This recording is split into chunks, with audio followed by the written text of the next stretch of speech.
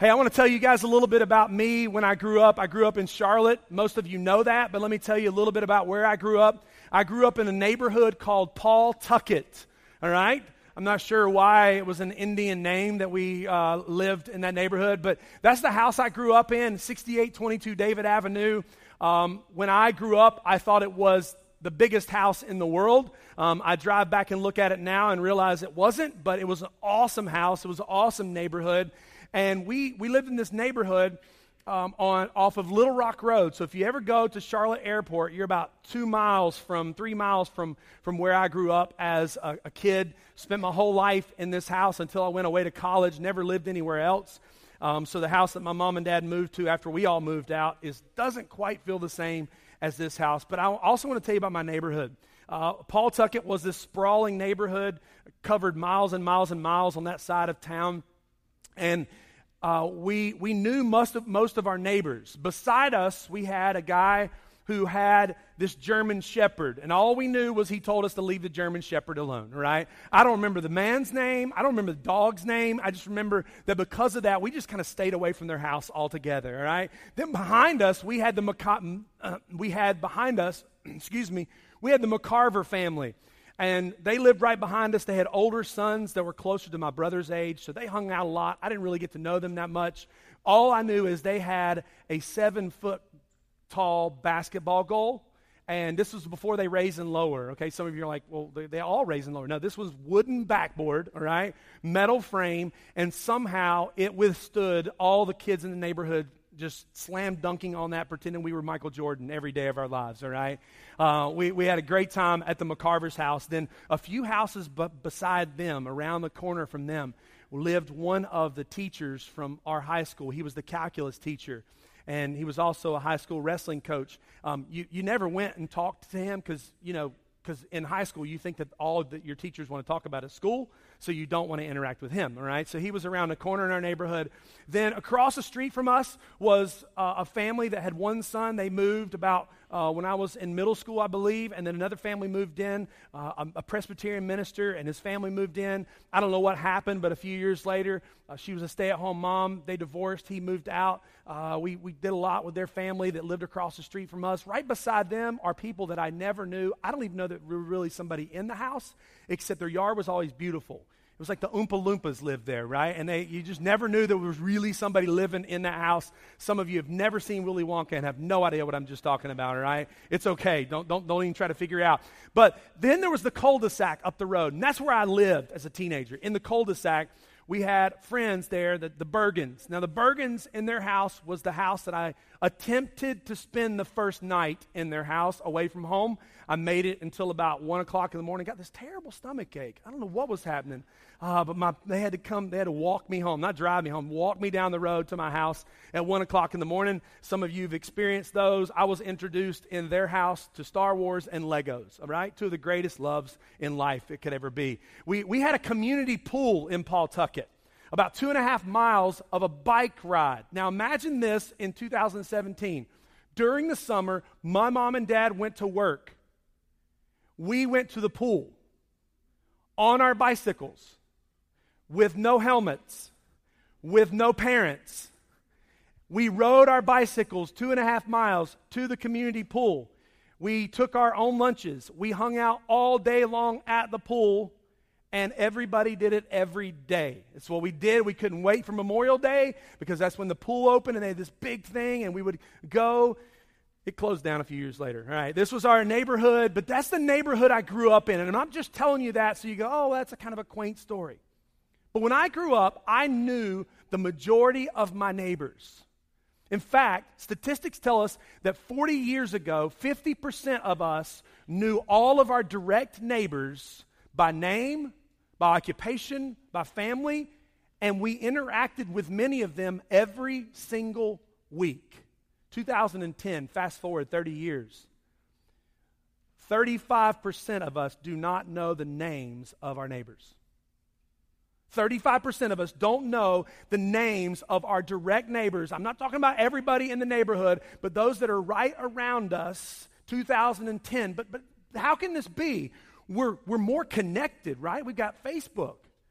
We got social media. How could we not be connected to the people that are around us? We got all these ways, but the fact is we live in a culture that encourages anonymity. Even happens here at church. You guys visit, and that's great, and you never turn in a guest card because you just kind of want to be undercover, all right, as you're here. We live in that culture. We pull in our yard, we pull in our driveway, we pull in our garage, we shut the door, we play in our backyard with our kids, we don't interact with everybody else because we don't know what they're doing, what their life is like, and we just live in this bubble, and our world, our American culture pushes us to this anonymity. And so we've been talking as a staff, what does it look like then for us, if that's the culture that we live in, then what does it look like when Jesus tells us, love your neighbor as yourself? How do we love our neighbor as ourselves if we don't even know their name? If we don't know their background, if we don't know what they're doing in life, how do we love them? Is it really that important for us to love our neighbor? What if Jesus, question for us for the month of May, what if Jesus really meant love your neighbor as yourselves? This month, because we've been walking through this already some as a staff, this month's going to make us all uncomfortable, all right? Not something you're supposed to pose when you preach. You're supposed to make everybody feel good, all right? I'm just going to tell you, you introverts, you're going to have to come out of your shell. You extroverts, you're actually going to have to listen when people talk to you, okay? I mean, we're going to mix this up, all right, as we go through the month of May. We're going to step into this loving our neighbor collectively as a church. And one of the things I want to pose from the beginning is this. This is not a project. These are people. This is not a project we're embarking you on and say, oh, by the month of May, get to check off this number of people that you've got to meet in your neighborhood. No, these are people that we're going to ask you to love your neighbor as yourself. So this morning, we're going to give you a jump start, all right? Right here in church, we're going to give you a way to practice loving your neighbor right at the beginning of the sermon, all right? Here's what you're going to do. On the screen, you're going to see A, B, and C. A means the name. B is something you don't know. C is something that you can pray for. A, B, and C. Name, something you don't know, and a way that you can pray.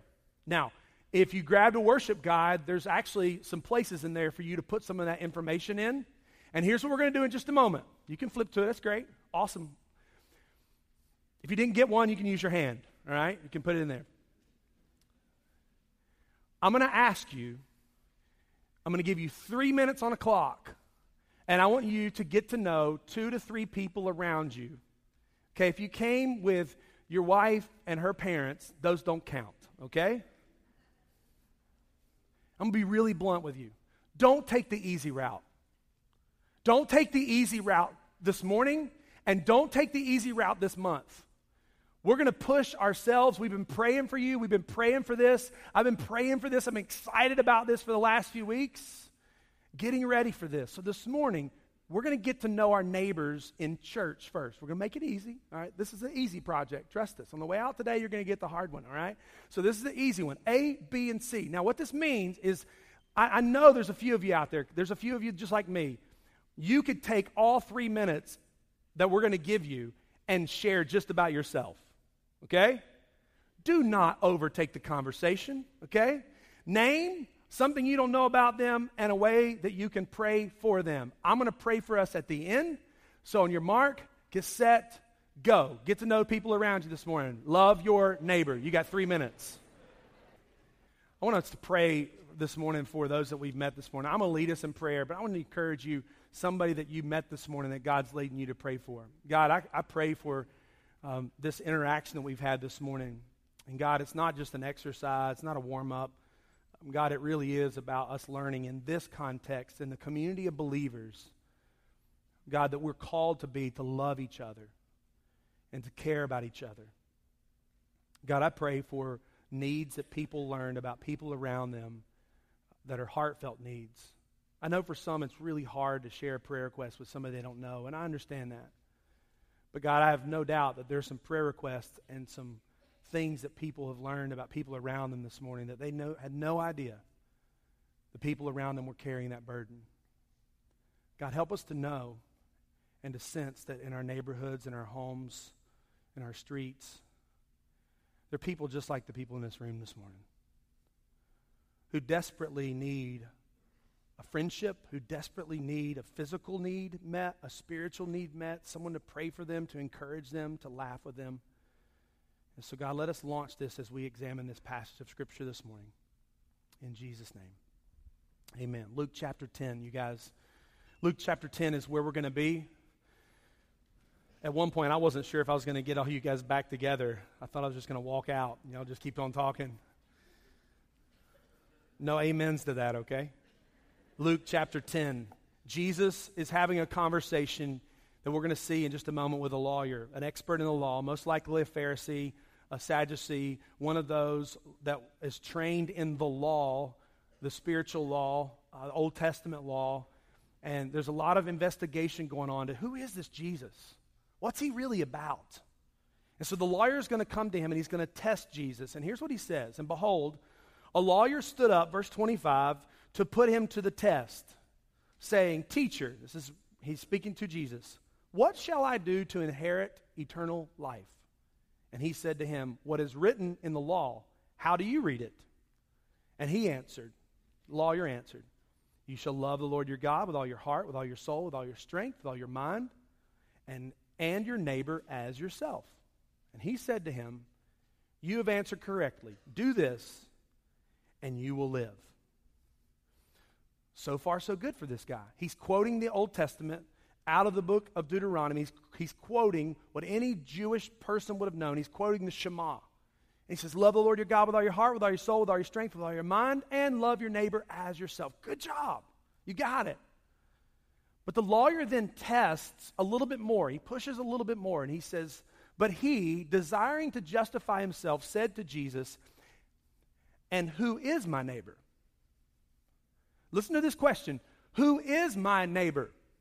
Now, any good lawyer, when they go to court or when they prepare for court, one of their goals is to have a clear definition of the terms of what they're arguing for or against. And so this person trained in the law, very smart, he's wanting to get a clear, a narrowed-in definition of what does it mean and who is my neighbor. Now, I want to make sure we understand something this morning. As we walk through this series of neighbor, in no way are we saying if you love your neighbor, then you have placed your life in Jesus Christ and you have a relationship to Jesus Christ. Okay? We do not want to base this on works, and this is what the lawyer was trying to do. Understand his question was not beginning on how do I love my neighbor. His question was on eternal life. This was a spiritual question for him first, and what he's equating it to and wanting to figure out is how do I figure out what good deeds I can do for my neighbor in order for me to check off that I've earned my way into eternal life. Clearly from Scripture, and I just want to use this as our baseline this morning, Ephesians chapter 2 teaches us that we are accepted into a relationship through God by grace through faith alone. Ephesians chapter 2, verse 4, but God, being rich in mercy, because of the great love which he loved us, even when we were dead in our trespasses, made us alive together with Christ.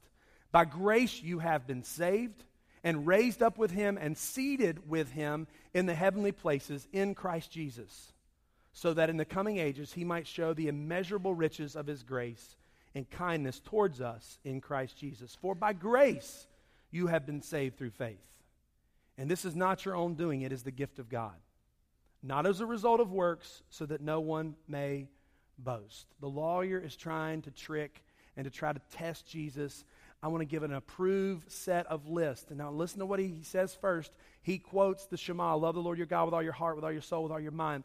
He's declaring here to place your love and your trust in the Lord your God. And as a result of that, you're going to learn how to love your neighbor. But there's freedom he's announcing to him. He's announcing to him, listen, if you can love the Lord your God with all your heart, with all your soul, with all your mind, with all your strength, there is freedom in that. I'm not giving you another list. I'm not stepping out of the law. I'm telling you that there is freedom that is found through grace. and through the pursuit of who I am. But what I want you to see is so amazing here. The lawyer, again, he's trying to justify. It even says that for us. It says the lawyer trying to justify himself in verse 29. Here's what I think he's doing. Let's narrow this down a little bit, Jesus. Good lawyer, right? Let's narrow this down a little bit, Jesus. How about you tell me, just go ahead and tell me, who is my neighbor? If you could give me the name and the address and how many of them I'm supposed to reach, then that's who I'll go reach. Nothing more, nothing less. Let me check it off. Let me finish my project.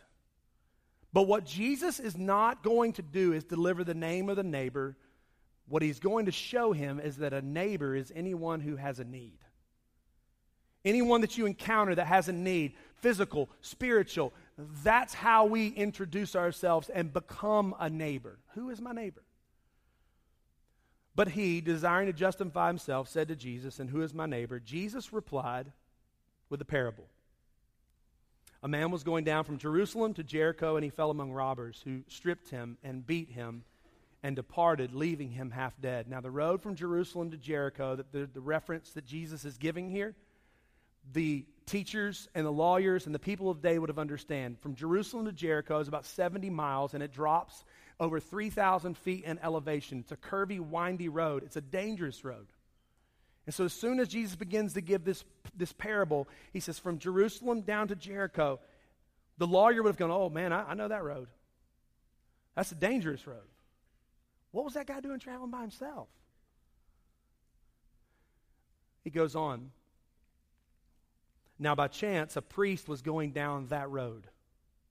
When he saw him, he passed by on the other side. So likewise, a Levite, when he came to the place and saw him, passed by on the other side.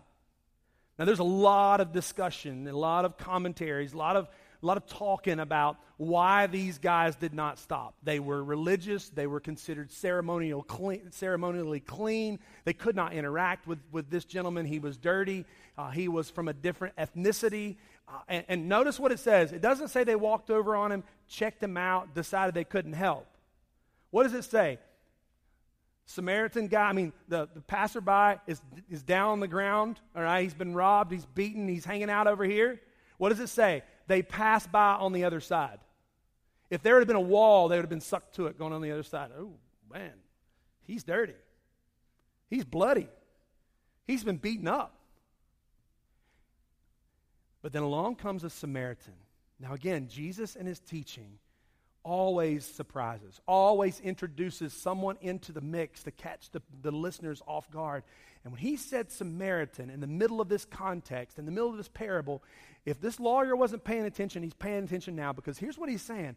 A Samaritan, in opposition to the Jewish people, different ethnicity, a Samaritan was filthy in their eyes. Background, different religious practices. Man on the road, priest, Levite walked by. But a Samaritan, as he journeyed, came to where he was, and when he saw him, he had compassion. He went to him and bound up his wounds, pouring on oil and wine. Then he set him on his own animal and brought him to an inn and took care of him. And the next day he took out 2 denarii and gave them to the innkeeper, saying, take care of him, and whatever more you spend, I'll repay you, and I will come back. A couple of lessons that I think we can see here this morning. The first one's this. The art of neighboring varies based on the need. The Samaritan did not kneel down beside him and give him a gospel tract and leave him. He didn't go through the 4 spiritual laws. He didn't quote scripture to him. This guy was dying. I'm going to stop the bleeding. I'm going to put on some ointment. I'm going to take care of him. I'm going to get him to a place where I can meet, where someone can help meet the physical needs. But as we meet the physical needs, as we're going to see through this series, it doesn't negate the spiritual needs. This is not a social gospel that we're talking about. It is the gospel. But there are moments that the situation varies based on the need. He picked him up regardless of his skin color, his social implication, his gender identification, his addictive behaviors. He stopped the behavior, stopped the bleeding, took him to town, paid for help, in essence, offered him protection. And he said, I'm going to come back. Loving neighbors examine the needs. Which of these three, Jesus says, do you think proved, now notice the switch here, proved to be a neighbor to the man who fell among the robbers? Here's this word again, neighbor. We would define it in our dictionary, you can look it up, is a person who lives in close proximity to you. Verse 27, love your neighbor as yourself. Verse 29, who is my neighbor? Verse 36, who is proving to be a neighbor? He said, the one who showed him mercy. And Jesus said to him, you go and do likewise. Jesus took the question from the lawyer. Please see this. We've examined this before as a church, but see it. Every time you come through this passage, notice what Jesus did, whatever, all right? He did it, all right? He spoke it. He spun the question around. The question from the lawyer was, who is my neighbor? He turns it to, who do you need to be a neighbor to? One is trying to define who that person is. Then Jesus comes back and says, who do you need to be to other people? One is looking to justify and to name all the people around me. Instead, Jesus is saying, hey, let's don't narrow it down that way. Let's open it up. Who do you need to become a neighbor toward? Martin Luther King Jr., in a really famous sermon called I've Been to the Mountaintop, speaks about this parable. The first question, he says, in a quote, and the first question that the priests ask, the first question that the Levite really ask in their minds is this: if I stop to help this man, what's going to happen to me? That's what they're thinking when they're squeezing by on the other side of the road. If I stop him, what's going to happen to me? But then the Good Samaritan came by, and in reality, they changed the question. If I don't stop, what's going to happen to them? And this is neighboring. It's not really a verb, but we're going to turn it into one. This is neighboring. This is turning the question. The other two guys going, who's my neighbor? I don't know. He's not my neighbor. If I stop to help him, this is dangerous. The Samaritan turns the question around and says, if I don't stop to help this guy in this parable, who's going to help him?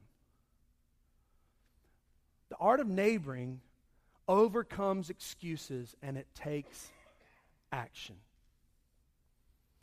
We've got to move beyond. I've got to move beyond. If I help this person, what's going to happen to me?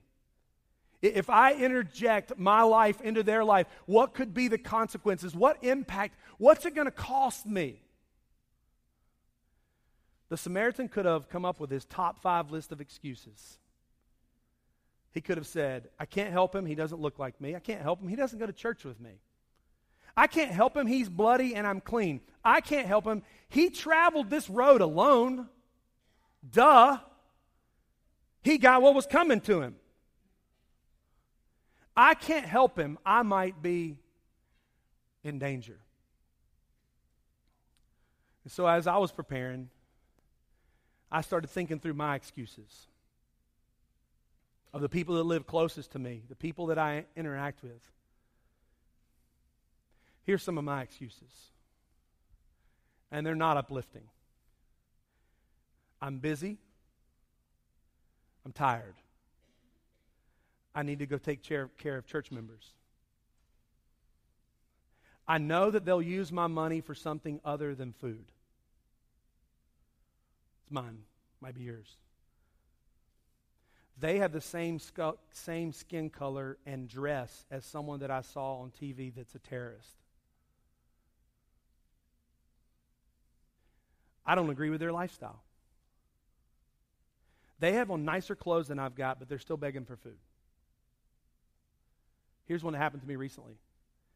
I was just in the store, and they bought $300 worth of scratch-off, and their kids are hungry in the car, and they want me to give them money. Can you give me the scratch-offs? Maybe we can strike a deal? No, I'm just kidding. That wasn't it. They're dirty. Someone else will help them. I've helped before, and it backfired. Those are my excuses. Some of them. Shamefully, sad, sinfully. Those are some of my excuses. But the art of neighboring that Jesus is referring to, it does something. It overcomes excuses and it takes action. It's not a blind action. It's not an action without a plan. But when we're placed in a proximity of the relationship of someone in need, we're called to become a neighbor to those that God has placed in our lives. Not simply saying, well, Pastor, then tell me who is my neighbor. That's a cop-out question for us this morning. The real question is, who do I need to become a neighbor toward? To whom needs me to be a neighbor? You shall love the Lord your God with all your heart, with all your soul, with all your strength, with all your mind, and your neighbor as yourself. Jesus says it this way. The Shema says it this way. Jesus quotes it later on in his lifetime in this situation again. But here we see this. It's so important. Love your neighbor as yourself. Simply love people the way that you desire to be loved. It's not complicated. It's not mysterious. It's not anonymity. It's not what culture would say, well, stay disconnected from them. No, it's interjecting ourselves, becoming a part of, carefully, cautiously, prayerfully, entering into and say, how can I be a neighbor to them the way that I would want to be a neighbor? These have spiritual implications, folks. Again, as Matt introduced earlier this morning, we're desiring to shape our community by sharing the grace of Jesus Christ. And you've been placed in neighborhoods, in workplaces all over Davidson County, all over Guilford County, Forsyth. Some of you work in Charlotte and you drive all these kind of places. But many of you have been placed in the neighborhoods. And it is time for us as the church, as followers of Jesus,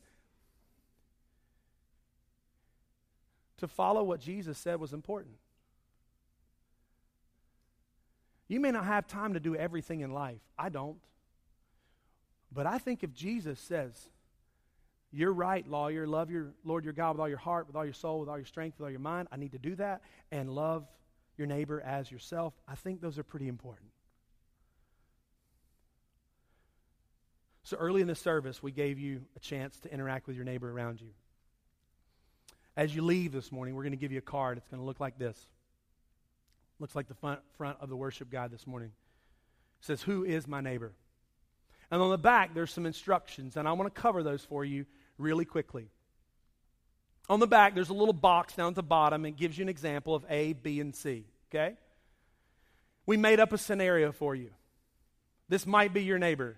It's probably not. It's not mine. A, Jane and Pete are their name. B, their interest. Jane is a nurse and she loves dogs. C is, how do you pray for them? Jane and Pete's marriage is not doing very well. If we can put that up on the screen this morning, that little example. Name, Jane and Pete. Interests, Jane is a nurse and loves dogs. Prayer, Jane and Pete's marriage. You go, man, I don't know that about my neighbor. How in the world do I know that about Jane and Pete? Let me just tell you. Pete walks the dogs twice a day. You're leaving for work at 6 a.m. and Jane has on scrubs and she's coming in from work. Guess what? She works in the medical field. You don't even know Jane's name, but you know that she works in a medical field. You know she leaves earlier than you do in the morning. You know that Pete walks the dogs every day. And one day you were having a conversation with Pete out in your yard. You said, hey, Pete, I see your wife leaving early. Yeah, she works at High Point Medical Center, all right? She works up there. And, oh, man, that's got to be tough. Yeah, I'll tell you. It's hard when your wife works nights and you work days. Jane and Pete love their dogs. She's a nurse. And man, could it be that their marriage is having difficulties? See, we're not asking you to knock on every door and say, I got this project from church today. A, what's your name? B, can you tell me a hobby? C, I'd like to be so impersonal. I've never introduced myself to you before, and now I'd like to ask you, how can I pray for you? To which they'll say, what's the name of your church? And I'll receive hate mail tomorrow, all right? They are people, not a project. So my card looks like this. We realized that we didn't have enough room, so we made yours bigger, all right? Some of these are filled in. Some of them I know the needs, but I don't know their names. Some of them I know the ways that I might have offended, that I've got to prayerfully ask for God to give me a way to step back into their lives. These are my neighbors. You have yours. Now, on your way out, you're going to get one of these cards. I'm going to tell you what's going to happen across the board, okay?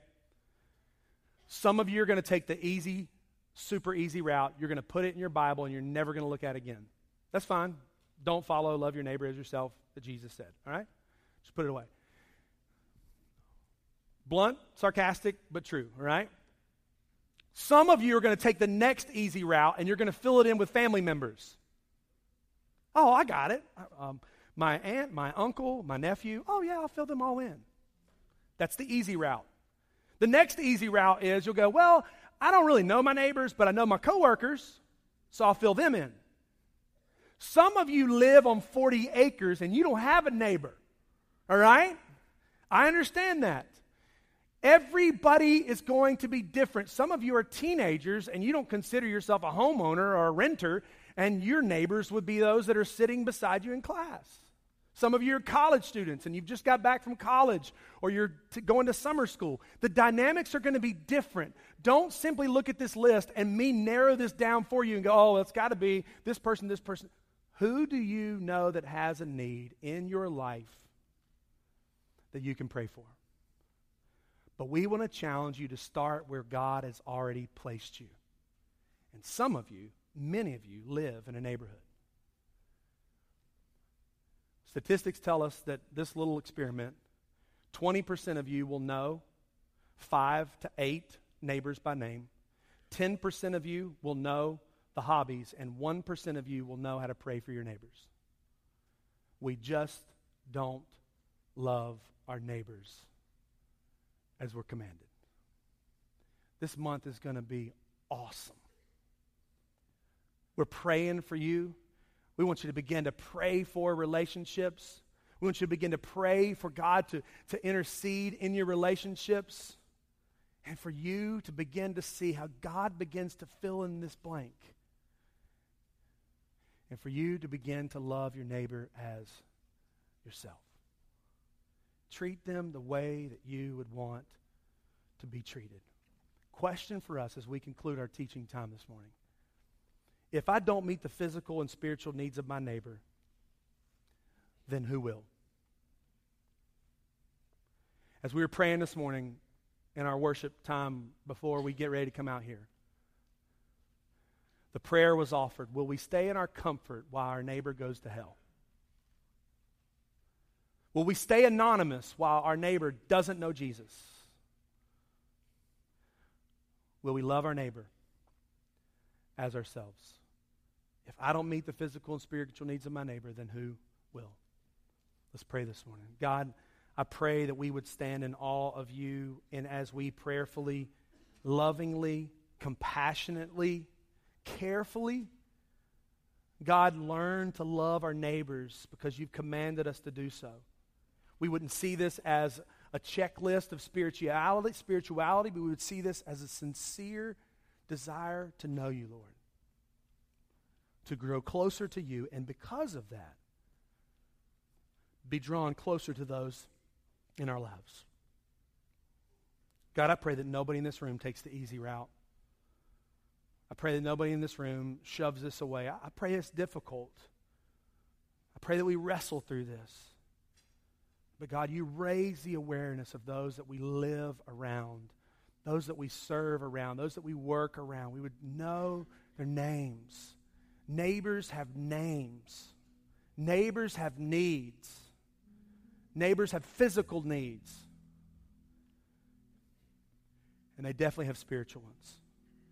And we have been given the answer of hope, springing forth out of us as living water, the hope we have in Jesus.